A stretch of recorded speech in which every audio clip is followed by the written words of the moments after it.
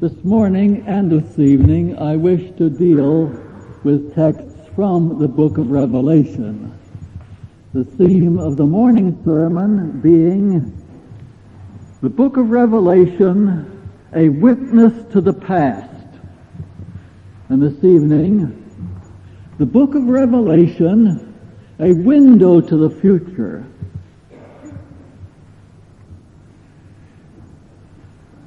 Many church people neglect the book of Revelation.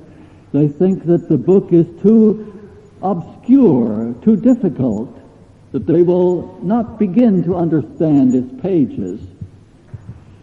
A few people in the church seem to concentrate only on the book of Revelation and neglect the other 65 books of the Bible. I think that both these extremes ought to be avoided. The book of Revelation, the climax of the New Testament, certainly has some difficult passages in it, but it also, as the Word of God, is intended to guide and instruct us in Christian life and to open to us the glories of heaven.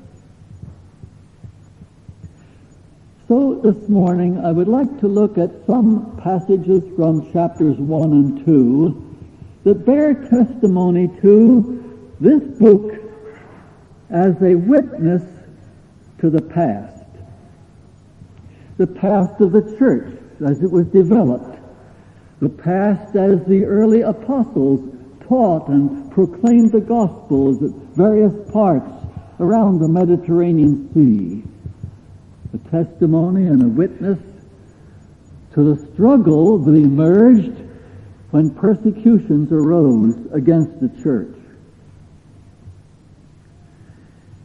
Now, the scripture lesson that was read a moment ago tells us that this book was written by John. Tradition tells us that this is the Apostle John, who in the days of the ministry of our Lord was the youngest of the 12 apostles, perhaps in his early 20s when he was called by Christ.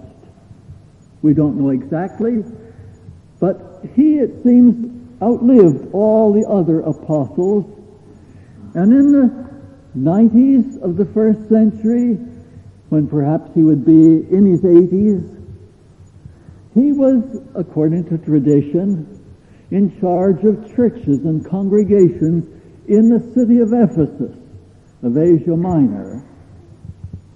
Today, that part of the ancient world is part of the country of Turkey today.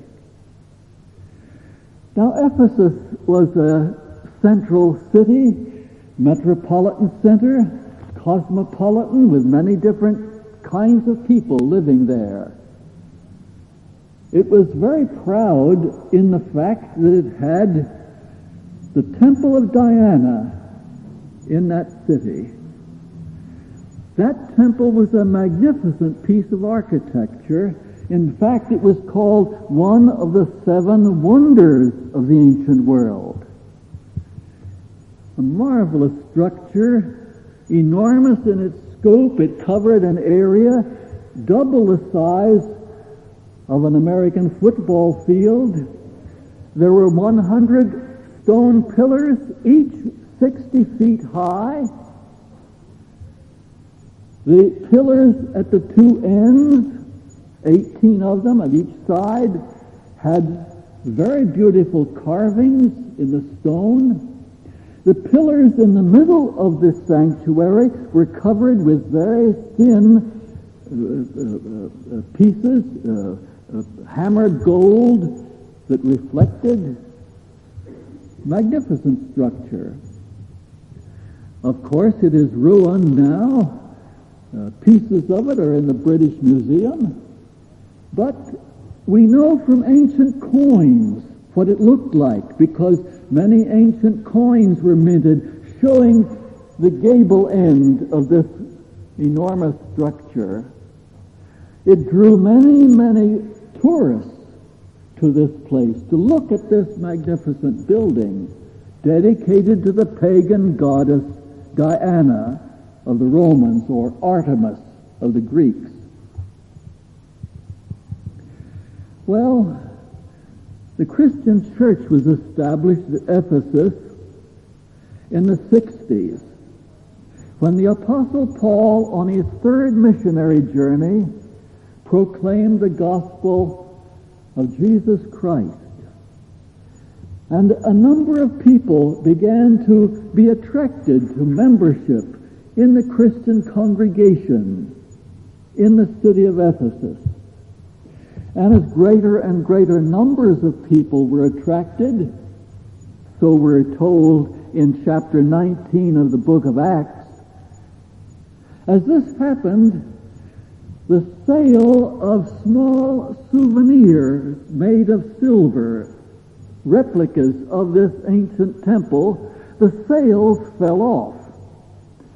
And Alexander the silversmith and members of his guild became worried about their lack of business. And they said it's the Christians' fault.